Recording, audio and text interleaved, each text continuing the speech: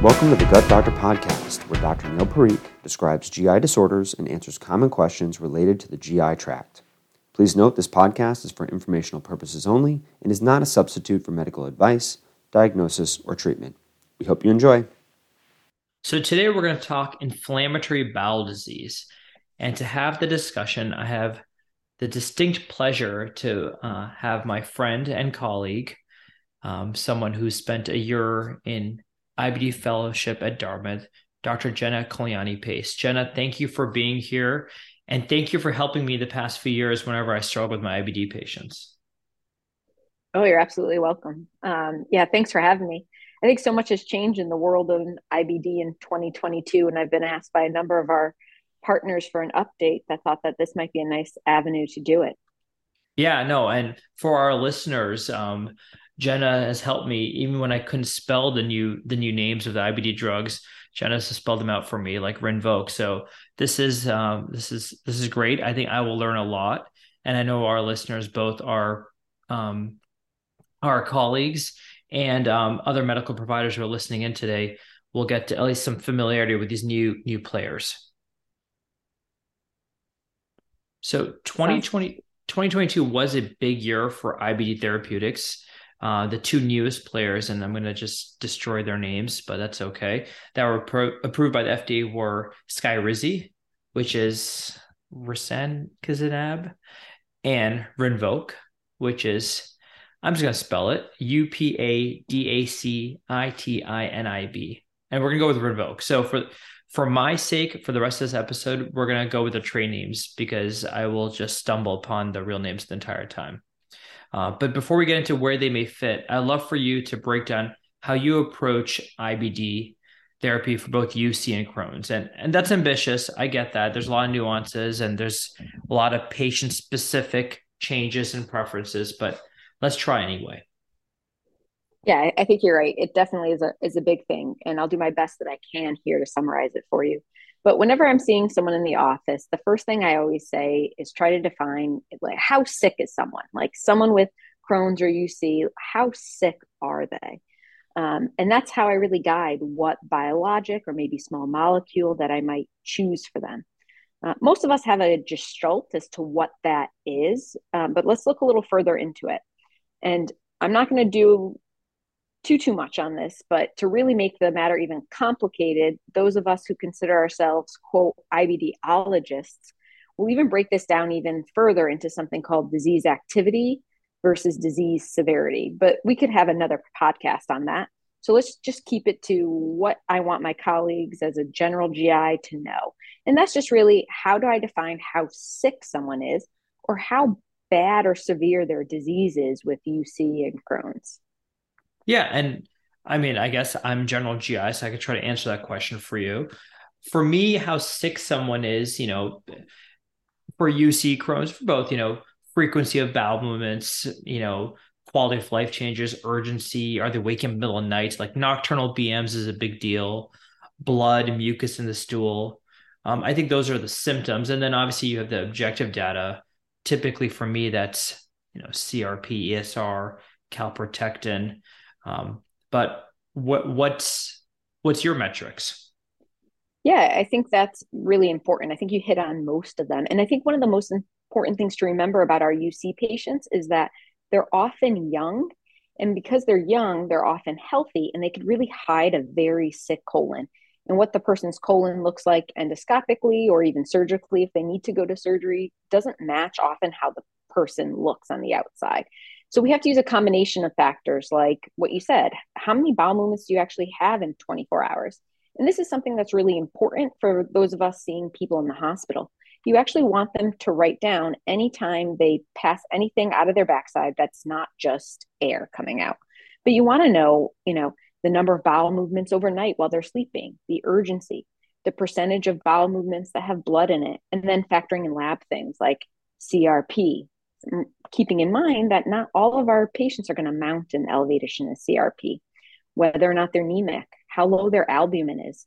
And, some stool factors are things like fecal calprotectin. And this, for those of you who don't know, this is a marker of inflammation in the colon. And it's the higher the number, the more severe the inflammation looks. And if you happen to have a fecal calprotectin around the time of a colonoscopy or flexible sigmoidoscopy, you can actually correlate the two so that in the future, if it, your fecal calprotectin comes back at greater than 2000 or so, and at the time that their scope looks like moderate to severe disease, you can correlate that in the future, which is really nice. And one of the big things with ulcerative colitis patients is they have a big fear of being incontinent because of how much inflammation is in their rectum. And that rectum is often really stubborn. So it's oftentimes the last thing to heal, but unfortunately the most symptomatic. So sometimes patients will say, Doc, I really can't trust a fart. I'm afraid I'm going to have a, incontinent episode. And that's a question to really often ask patients with ulcerative colitis. Is that urgency and everything? I think that's very important. I mean, urgency and incontinence you're right. That's what, even if you've got most of colon in remission, mucosal healing, you've gotten good therapy, but if they still have that urgency or they still even have the occasional incontinence, that completely changes their quality of life. Absolutely. And I think an important thing on someone that I actually saw today was that for her ulcerative colitis, endoscopically, it looked great. But because she had so much damage over time to her bowel, she had completely lost all of the normal folds in the colon. So she was having urgency episodes, not because of inflammation, but because of the loss of distensibility or scarring of the colon related to her ulcerative colitis. So it's an important distinction to make for these UC patients. So that's ulcerative colitis. Now, just for our listeners, we're talking about disease severity, or how does a general GI or an IBDologist discuss severity of symptoms, and then we're going to talk about the new drugs. What about Crohn's disease? What's severe? What metrics or symptoms do you use for Crohn's severity? Yeah, so where we focused a lot on how patients are feeling in ulcerative colitis, while that's still important with Crohn's disease, we use a lot of factors about how is the Crohn's disease behaving, which is slightly different than ulcerative colitis. So we ask, well, what about fistulizing disease? And what a fistula is when two parts of the bowel that aren't supposed to be connected have formed a bridge to connect themselves. We worry about whether or not there's abscesses around their anus and their perianal disease.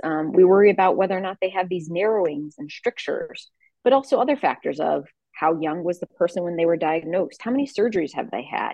But all of these factors, in addition to how they're doing, is really important with Crohn's disease, which is slightly different than what we were talking about just a minute ago with UC. Yeah, I think the surgery point is important. I always think when I think of Crohn's, I think more of pain. And I think pain comes from what you mentioned, like the fibrostenotic complications of Crohn's, right? Because then you have more of a pain aspect, whereas with UC, it's a lot more of the urgency, maybe the frequency of bowel movements, where Crohn's, you get the pain side too. Of course, there's overlap there. So we've talked a little bit, and I've gotten your take on disease sickness or severity. Let's talk about these new drugs. Where do they fit, or how do you think about them? Yeah, I think the most important thing to remember about them is that they're cousins of drugs that we already have on the market. So Skyrizi is really similar to Stelara. The dosing is slightly different and it has a different mechanism. So it's this on-body injector, which is different than just the preloaded syringe that you give yourself a needle on. And Rinvoq is similar to Xeljanz. Both of these are pills that are given. And it's important to note that Rinvoq is approved only for ulcerative colitis, and Skyrizi currently is only approved for Crohn's disease too. So we just kind of remember that.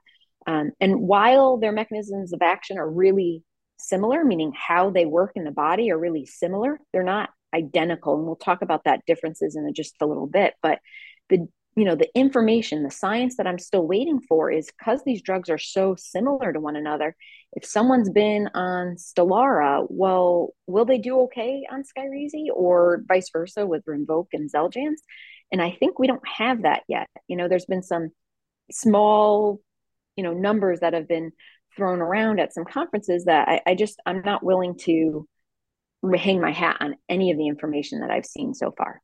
That's interesting. I like the cousins analogy there. So you're right. So if Stellara's cousin is Skyrizi and you fail Stelara, will you respond to Skyrizi? And that's a very, very good question. I'm hoping we'll get that information, like you said, in the next few months, maybe a few years. When do you start, or when you start thinking about these new drugs and these new cousins on the market? What sorts of things do you consider? Yeah. So I think the biggest thing that I always think about when I look at it is like, how well do they work? How efficacious are they? And then I start thinking about side effects. What's the risk of infection? What is the risk of cancer? And then pregnancy related things. As one of the docs in our group who sees probably the vast majority of pregnant women with Crohn's or ulcerative colitis, and all of our PDGI folks are referring over to me as soon as someone gets pregnant. What does that information look like? And the funny thing that you can kind of see if you really look at all of these studies overall is that the efficacy, or how well they all work, whether it be a biologic or small molecule, is about the same. And I'm going to quote one of our hepatology colleagues here, who, if he listens to that, he told me this. He said, IBD drugs are as effective as interferon was for the treatment of hep C. And I gotta be honest, he's completely right. At best, they work 60% of the time, which is really tough. I wish I had the Harvoni or Epclusa of hep C for IBD, and we're just not there yet. I can guess exactly who that was, but I won't say it on air here. Let's take a look at each of these drugs separately as we start to wrap up the episode today. I'll start with Skyrizi. Yeah, so the way that Skyrizi works, and here again, excuse me for all the weeds, going into the weeds here, but so Skyrizi really works by blocking what's called the P19 subunit of IL-23, whereas Stelara blocks the P40 subunit of IL-23 and IL-12. So really what that means is, Skyrizi is more selective. So it only blocks IL-23 versus Stelara blocking both IL-12 and 23. And the way that it's dosed is you actually get 3 infusions through the IV at weeks 0, 4, and 8. And then this on-body injector at week 12, and then every 8 weeks. When you look at risk of infections, very similar to Stelara. So if we had to do a safety pyramid, this is one of our really safest drugs that we have. And then they're much safer than things like steroids or methotrexate or any of the anti-TNFs like Remicade or Humira that have been on the market for long term. And while we're not 100% of the pregnancy risk, the short answer is we don't know it yet. But my hunch is that it's going to be very similar to Stelara, and I am using this even first line in my women of childbearing age. Oh, that's great information. And again, it's okay, Jenna, for this episode, the weeds are fine. I think, and I'm hoping to drag into more episodes in the future. And we can do other episodes where we target more of a patient audience. But I think today's episode really is to learn as medical providers what these new drugs are about. And I think that, the mechanisms, especially because we hear so much about IL-23 and we hear more about JAK signaling, we're going to talk about in a second. We hear all these buzzwords for the past few years in disease state lectures that I think our audience will appreciate the weeds here. So let's talk Rinvoq and JAK signaling. Yeah. So exactly like you said, like Rinvoq works by blocking the JAK signaling pathway, but it's more selective than Xeljanz. And right now, here's the key that everyone needs to know. It's only approved for after anti-TNF failure. So meaning you have to fail Remicade or Humira to really go to this. And those, the dose of this is you start at 45 milligrams once daily for 8 weeks, and then you can decrease to 30 or 15 thereafter. But I'm going to remind you, like, the people that I'm choosing this in are really my sick people. So I'm really nervous about going down to 15 milligrams off the bat. So on everyone that I have on that I have on Rinvoq right now, I'm only decreasing them to 30 milligrams. I'm not being gutsy enough to 15 milligrams because I worry about that. And then an important factor to remember about these small molecules is that they don't have that risk of immunogenicity that anti-TNFs most notably do. So what do I mean by risk of immunogenicity? I mean the risk of developing antibodies against anti-TNF. One of my mentors used to describe this, and I still use this today, is how do you describe antibody formation to patients? Well, think back about Pac-Man. So think about Remicade or Humira as the little dots, and your body's immune system as Pac-Man eating it up. And the analogy seems to do well with patients, but it makes them ineffective. But the other thing we also need to really remember about small molecules that is advantageous, and why I'm reaching out for this as my second line after Remicade for my really sick UC patients, is that patients with Remicade patients with infliximab that are really sick, they often have a protein losing colopathy. Well, what does that mean?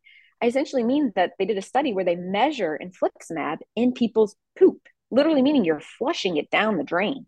And we don't see that with small molecules.